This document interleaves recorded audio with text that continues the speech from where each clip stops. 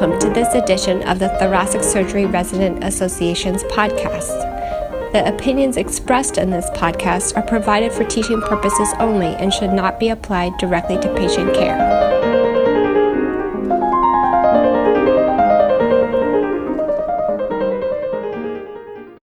Hello, my name is Amber Melvin. I'm a resident at the University of Rochester Medical Center.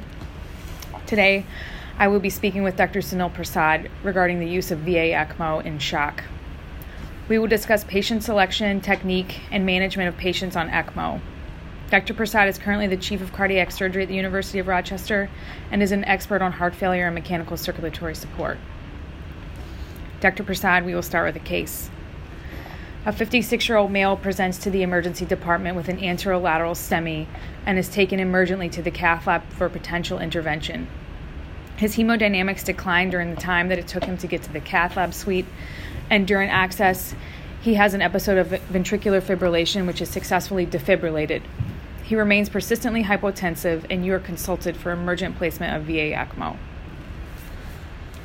The first question I have for you is, what additional information, if any, would you want to know?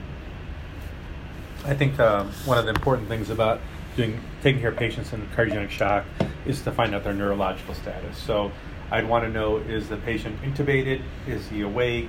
Did he have any other sort of cognitive deficiencies? So that would be my first composure. It looks like this patient needs support in order for him to go and get his studies done. So barring any sort of absolute neurological contraindications, I'd probably place this patient on ECMO so that he can get a diagnostic, if not therapeutic, intervention. If the patient has a normal neurologic exam prior to coming to the cath lab, is he a candidate for VA ECMO at this time? I think so. What would be your choice for an access site?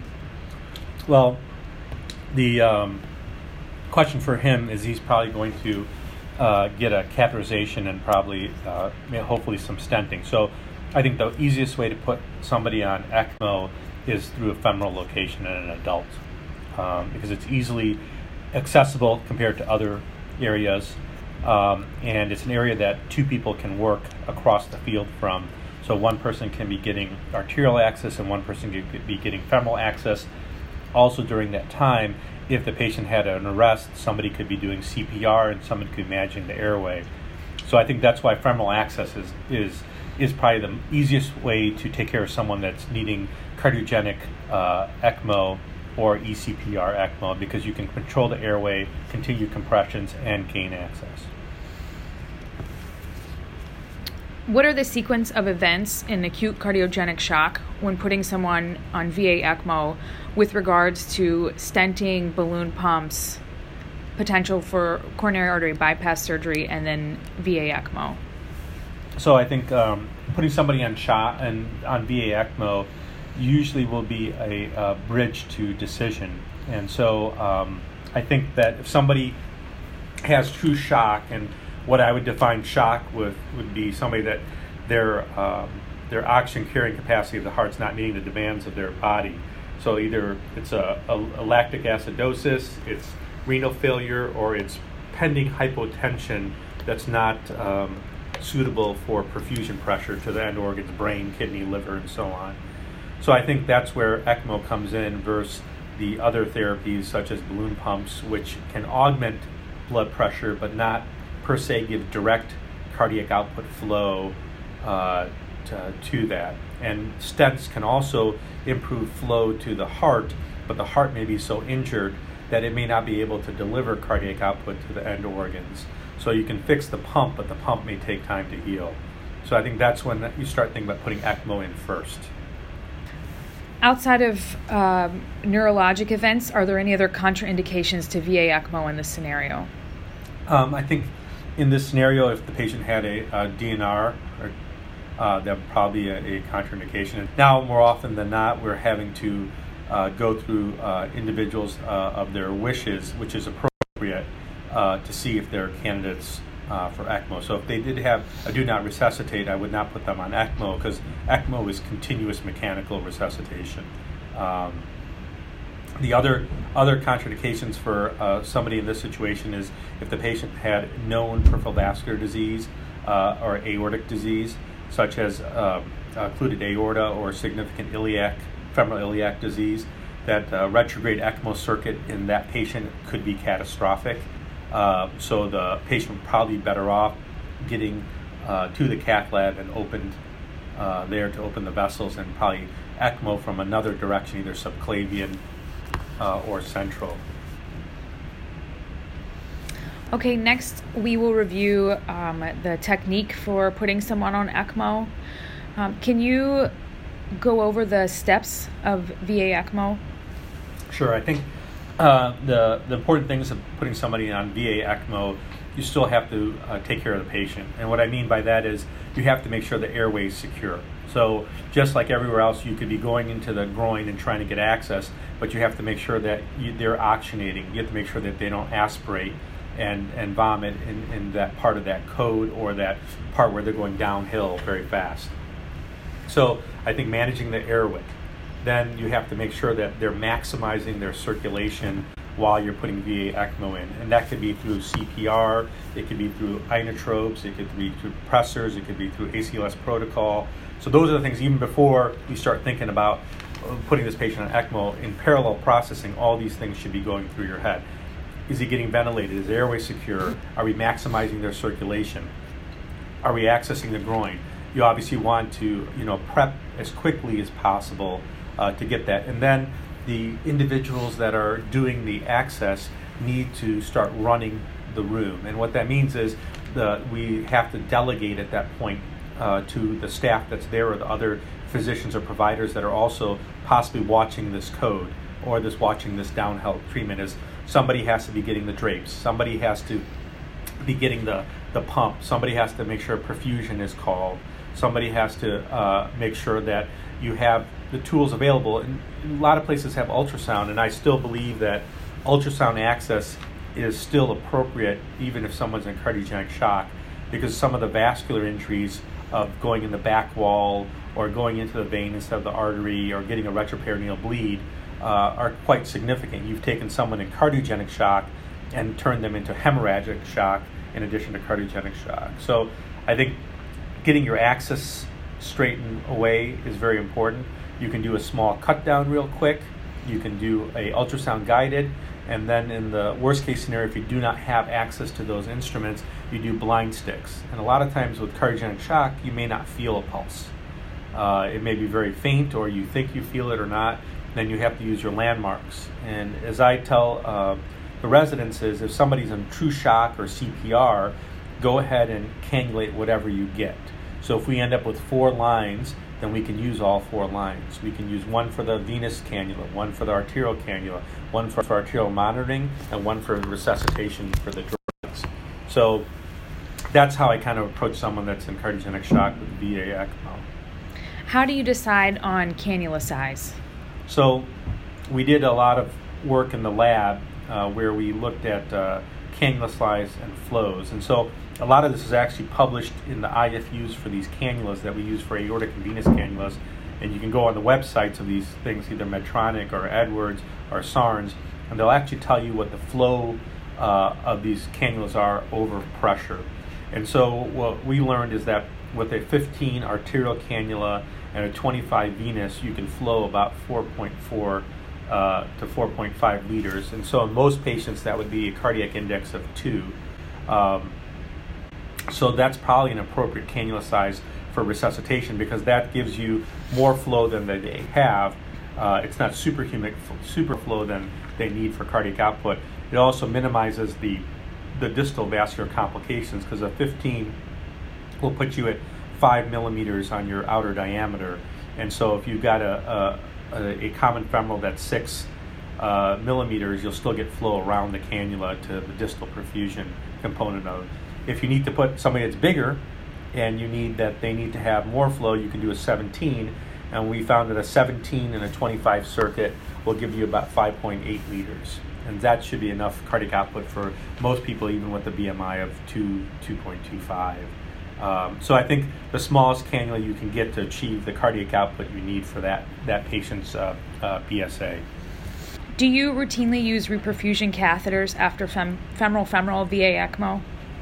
So I didn't routinely use them because we use 15s a lot. But as the landscape is changing, I think it's very reasonable to put a reperfusion cannula in at the time after you put them on ECMO. I think it just takes the leg complications to a much lesser degree. Not to say you won't have any, but you take out the perspective of having a rigor mortis, 12 hours after you put a ECMO cannula in. So, going back to the reperfusion cannula, so there's several ways you can put a reperfusion cannula.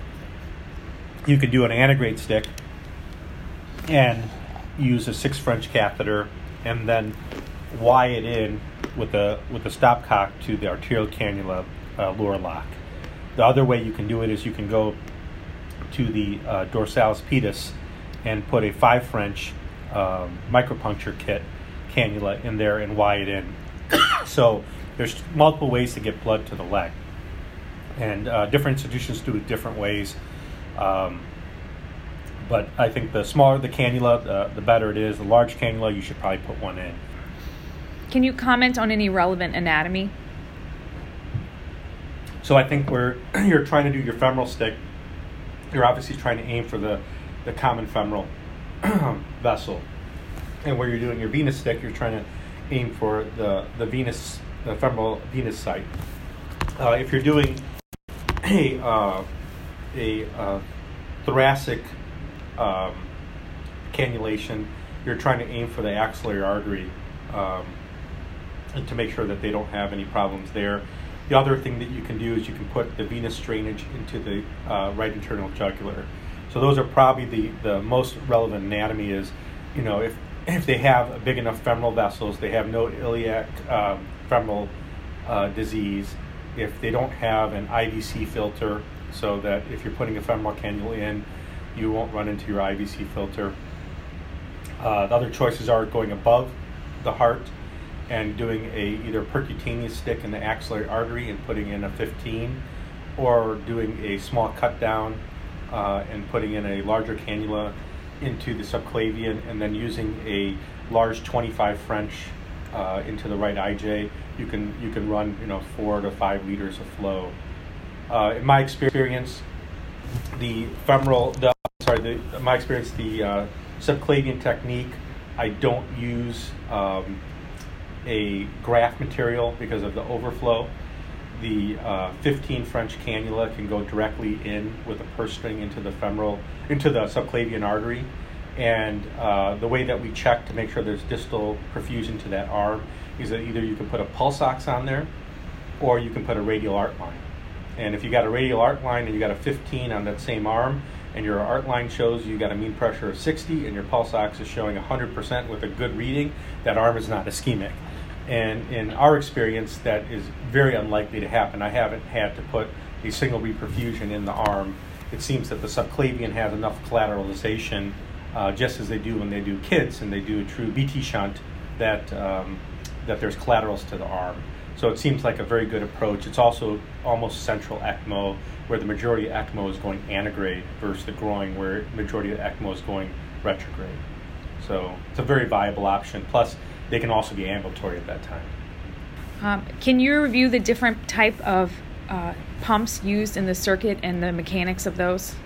Sure. So there's many pumps out there, but I think we kind of will break it down to the most common pumps, which are centrifugal pumps now. The pumps that are used in no specific order are the Centramag, the Rotaflow, CardioHelp, and a SARNS. And so the idea of these pumps is to obviously push blood through the oxygenator. So the way that these pumps are set up is that the venous drainage comes directly into the pump inlet. The pump then spins, usually a centrifugal pump, and we'll get a little bit more detail into what that means. Then the pump then pushes the blood into an oxygenator. The oxygenator itself has an internal resistance depending on the flow rate. As the flow rate goes up, the resistance goes up, and in the containment of the oxygenator. The oxygenator outlet then goes to the patient.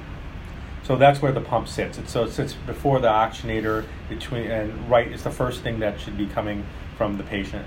The centrifugal pumps are great because they seem to have a lot less hemolysis, but they are very afterload and preload dependent. And what that means is that if you have a centrifugal pump and you're flowing 5 liters and your mean blood pressure goes up, that your flow that's delivered from the pump will go down, and therefore your oxygen carrying capacity, your resuscitation, is reduced because of the afterload. The second part is the pumps are an enormous amount of vacuum because it's a closed circuit.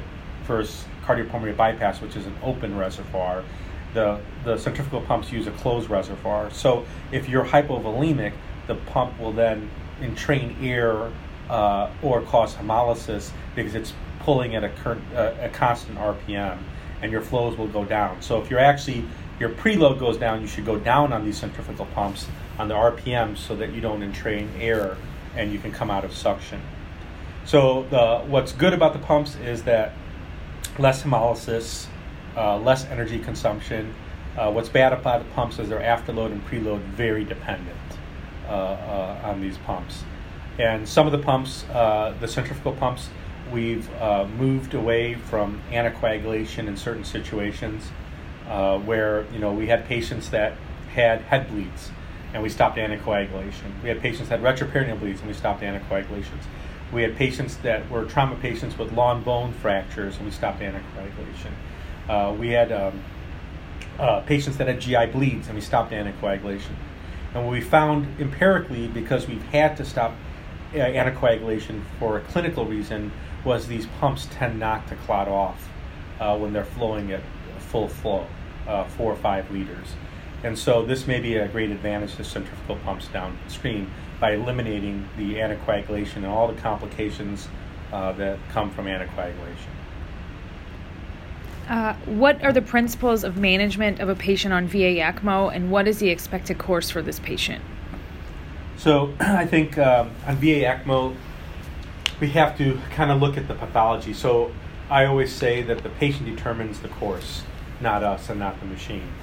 So what that means, in the simplest terms, is if you have somebody that had a normal EF, went to the cath lab, had a LAD stent placed that misfired, they had a fibrillatory arrest, they could not get them back with CPR, they called us for ECMO, we put them on ECMO, they fixed the stent, and the patient's heart has an EF of 5%. I would say that patient should be given a lot of time, whether it's 3 days, 7 days, because the potential for him to come back to a normal EF is great, because it's a short injury. You have a patient that has a ablation done because they are in heart failure with atrial fibrillation, their EF is 25%, and they go and they code during that ablation. That patient has a much different outcome because ECMO is not going to make them better than when they had their ablation or 3 months from now. And so when their EF is 5%, the chances for them are less likely that they're going to be able to recover to be better than they are or even recover to where they are. And the question is, those patients should be on ECMO at a decision where are they an LVAD candidate, are they a transplant candidate, looking for recovery, but knowing that recovery is not going to be better than what they started at 20-25%. Then there are the patients that have pulmonary embolus. And so those patients usually have normal hearts and they get placed on ECMO because they have a large PE burden causing afterload or hypoxemia, either one of the two or both. And those patients, if you can get them on time and put them on VA ECMO, their survival is great because you can minimize the amount of blood going through the heart and minimize the work of the lungs and get them to surgical embolectomy or get them to TPA or angiojet to get these things out. And their chance of recovery is very good, so I would keep them on ECMO for a few days and they should recover very well. So I think the principles of VA ECMO really depends on what you're trying to treat. A lot of patients, because we're a heart transplant center, have some sort of myocarditis at times, a few times a year. And those patients we may keep on ECMO for 20 to 30 days on VA ECMO while they're getting their plasmapheresis every other day for a couple weeks. So it's hard to bulk everybody into one single thing for VA ECMO. I think the patient decides how they're doing. And again, the goal of ECMO, VA ECMO, is to deliver enough oxygenated blood to the end organs to meet the demands. And so as long as you're doing that and the patients are improving slowly, that's what's key. Whether it means that their creatinine is coming from 5 to 4.6, but they're making 40 cc's a urine an hour where they were anuric. So those are all the little things. So I think we still got to look at the patient for VA ECMO. How do you manage vasopressors and inotropes in a patient on VA ECMO? So I am of the belief that we should substitute mechanical support for pharmaceutical support. What that means is that when a patient is on Levo and Vaso and Neo, those are poisons going into the body that affects every cell. So I would prefer my strategy for ECMO to maximize the mechanical flow of the machine to take them off the poisons. So some patients still need some sort of pressors because they still have vasoplegia and the circuit cannot overtake the vasoplegia. So I would rather run full ECMO RPMs and decrease the pressors to nothing. That would be my first strategy. I think inotropes are important. I think if the heart is decompressed, that inotropes are good for continuing injection so you don't have areas of stasis. So I think those are probably the biggest guiding principles. So if you've got a patient with ECMO at 5 liters of flow and their pressure is 90, I would start them on Milrinone. I think if you got a patient that has a flow of 5 liters and their mean blood pressure is 50, I would start them on epinephrine. So I would try to avoid pressors because pressors add poisons to the whole body. And the second thing is they add afterload, especially in the retrograde circuit. You're starting to add afterload, especially use vasopressin in your mesenteric vessels. You add a lot of afterload, so you're not going to be able to deliver enough blood. As the blood starts marching up your aorta, it's going to go to the hole with the least resistance. And so if you start using these pressors that are specific for kidneys or intestines, you're not going to get as much flow as you think you're getting because the flow is going somewhere else. With regard to LV decompression, when do you use a left ventricular vent, and what's your strategy for that? So that's a good question. So I think for LV vent, it's important to have the ventricle decompress. So my first strategy for decompression would be to maximize the drainage of the ECMO circuit. So if we can decrease the RA pressures, then we have less blood going through the heart. You'll have your coronary sinus return and your bronchial circulation coming back to the left side of the heart. But if the heart is empty and it's getting 500 to 600 cc's and it's not filling up and it's ejecting, then I wouldn't do anything. I think that you're down on the Frank Starling curve. I think if you see clinical signs such as pulmonary edema or severe MR, I think then you probably have to put a vent in if you can't get that ventricle to eject with inotropes. There's a couple ways to vent. One way is to use an Impella across the aortic valve. That is a good mechanical vent. It adds some complexity of having another motor in there that can cause hemolysis, but it is a very viable vent. The other vent is to use a transeptal puncture. So you go up the vein, go into the right atrium, cross into the septum to the left atrium, and then put either a 22 tandem heart cannula in. Then you can decompress the LA before the blood goes into the LV.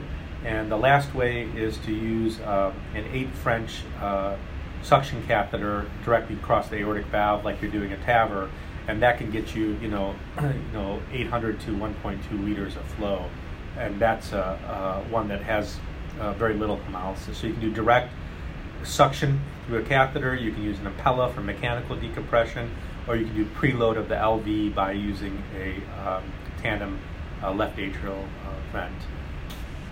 Do you anticoagulate everyone on VA ECMO?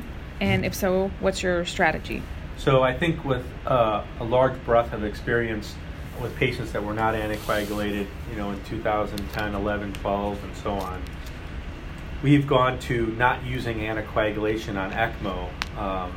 One of the reasons being is that there's no absolute evidence that anticoagulation is needed in a closed circuit. There's obviously strong evidence that in an open reservoir system for an area of stasis, you need anticoagulation. So we tend not to anticoagulate our patients by routine as long as they're maintaining full flow, which would be a cardiac index of 2. We do anticoagulate patients where there are secondary indications done by data, and what that means is that if the patient has atrial fibrillation, to anticoagulate them. If the patient has an LV thrombus, to anticoagulate them. If the patient has a DVT, to go ahead and anticoagulate them. If the patient has a coagulation pathology, to go ahead and add Coumadin to their regimen. We've done all these things, and depending on secondary indications for anticoagulation. So I think that's where it is. By not anticoagulating the pump, we've had just a few oxygenator change outs, but in an institution that has over 100 ECMOs a year, it's very meaningless to change out 1 or 2 when we don't have to do blood samples. We don't have to run all these extra lab tests, and then we've minimized our chances of getting hit because the patients don't see heparin. We've also minimized our bleeding rate because the patients don't bleed as much without anticoagulation. And a lot of that was learned by taking care of patients over the last decade that had indications to stop bleeding, such as head bleeds, as we talked about before, or retroperitoneal bleeds, or GI bleeds, or long bone fractures, that we had to stop anticoagulation, or they had hit, that we had to stop the heparin and then start argatroban, and different things that made us learn that anticoagulation with full flow is not an immediate thrombosis of these centrifugal pumps. Lastly, I would like to review the potential complications and pitfalls of patients on VA ECMO and how to manage those. First, I'd like to start with how to manage a patient with low flow alarms on VA ECMO. So, if a patient has low flow alarms on VA ECMO, the first thing to do is check the circuit. So, while somebody's checking the patient, which the nurse should have been doing during that time, you have to check the circuit to make sure there's no kinks in the line. Then you have to make sure that there's no clot in the pump head or the line or the oxygenator. And you have to make sure that the pump is set at the right speed. So those are all the little things that you have to do. Is you have to check the pump to make sure that there's no resistance built into the pump that's decreasing your flow, or the settings aren't correct. The next component of that is, why is there low flow? So as we talked about before, these are centrifugal pumps, the majority of them, and they're sensitive both afterload and preload. So afterload, is the mean blood pressure 100? Is that why you're getting a low flow alarm? Preload, is the patient hypovolemic because the pump can only pump what's in that venous cannula, the reservoir in the body of that venous cannula. So those are the things I would look at to do that. So in a low flow alarm, I would usually, if it triggers, I would actually go down on the RPMs and see if we're not entraining or collapsing that venous cannula inside the cava, and then see how does. If you start going down on the flows and the flows go down and down and down, that means you probably need volume. Can you comment on vascular complications in VA ECMO and how to manage those? A lot of vascular complications. So vascular complications are probably one of the banes of intermediate survival in ECMO patients. What that means is that you can have a patient on VA ECMO, you can do all the things you need to do, give them time, reduce their afterload, give them inotropy, take care of their pulmonary hypertension, get them stented and revascularized, put a VAD in if their LV is not recovering. You can do all those things, but at the end, if you have a vascular complication such as a dead leg, the patient's survival goes down. We published that a few years ago in a paper in the Vascular Journal. But that's the problem. The problem is you have to be able to identify a vascular complication immediately, and then you have to intervene. So we talked about reperfusion. So you have ECPR on the medical floor, and you put a cannulas in, and you did it at the bedside. Probably not the right time for a reperfusion cannula. Once you get the ECMO in, you start getting the patient resuscitated, probably the next best place is that patient to go to the cath lab for a reperfusion cannula. And that's what we tend to do, is that you go down there so that we can put a reperfusion cannula and we can quickly shoot the leg to make sure it's viable. Because if we have the opportunity to reperfuse that leg in 1 hour after they go on ECMO, then we have a less chance of having a cold leg downstream. So I think that's an important part of vascular complications, identify them early. If you have a transfer ECMO that has a vascular complication, a cold leg, rigor mortis, sloughing, ischemia, unfortunately there's not much you can do. You can do fasciotomies to decompress the pressure, but that patient's probably going to end up with an amputation. So probably the best thing, if the rest of the patient is viable, so the patient's neurologically intact, they're a VAD candidate, or they're a transplant candidate, or they're a recovery candidate, is probably get that dead tissue, ischemic tissue, out of their body circulation so their kidneys can survive. And so those are probably the things, is identify them. If it's dead tissue, try to get the dead tissue out as quickly as possible. If it's a live tissue, bring blood flow to it. Can you talk about stroke and neurologic events in patients on ECMO? So there could be a lot of neurological events depending on usually the sequelae of getting them on ECMO and VA ECMO. So in a retrograde system, it would be hard to have the ECMO cannula throw a clot up the aorta, up the femoral, up the iliac, up the aorta, around the arch, through the carotid, and into the brain if the heart's pumping a little bit at all. It would be very, very hard to do that. That being said, it can happen. You can have clot that can go up into the lumbars. That does occasionally happen, and then they can get paralysis. You can have clot that goes up into the renals or the mesenteric vessels. So you can definitely have that. It's just unusual to go all the way from your groin, ass backwards, all the way up into the brain. Central ECMO, you definitely can. If you put in the ascending, you just as any cannula, you could be shooting clot or air right into the arch vessels. So I think those are the challenges. So I think stroke as a direct complication of retrograde ECMO would be very challenging because to push a particulate matter retrograde up your aorta, it'd be very challenging because it's going to want to go downstream no matter what. Air, on the other hand, maybe if you entrain air and the patient's head is up, of course, air may go up there. But still, I think it's less likely. Okay, that's all I have. So thank you, Dr. Prasad, for talking to us today about VA ECMO. It was a pleasure. Thank you.